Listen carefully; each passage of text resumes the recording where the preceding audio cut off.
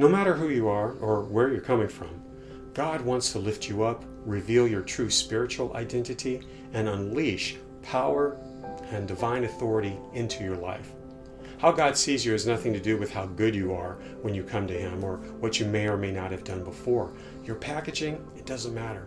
Remember, Jesus surrounded Himself with foul-mouthed fishermen, tax collectors, prostitutes, and other unvalued people of society. And despite what anyone may have told you, God doesn't require perfection in you or even goodness. He accepts you where you are, just as you are, mistakes and all, covered in dirt, grease, grime, because through intimate relationship with you, He cleans you up and develops you to receive His righteousness. He specializes in removing the dross and polishing the gold He created within you.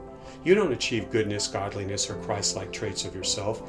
You become endowed with these things from and through Him. A growing revelation of this fact is occurring in our world today, and it's a supernatural movement of God that many don't see and have little desire to, because it doesn't conform to their notions of how God does things. This movement even challenges what many church leaders think God is or isn't able to do in the world today. But rest assured, what is happening is entirely consistent with Him and His Word.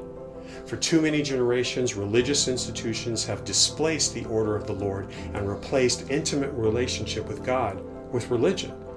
This is exactly why the world appears to be in such turmoil. It reflects the deficiencies of the church's spiritual immaturity.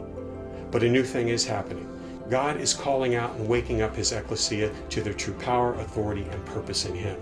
The world is going to be changed, but it won't be the way so many think. What is occurring now is a Spirit-directed transformation of individual lives that is a far greater awakening than any that preceded it. Heaven is coming to earth in a way not imagined in the minds of men.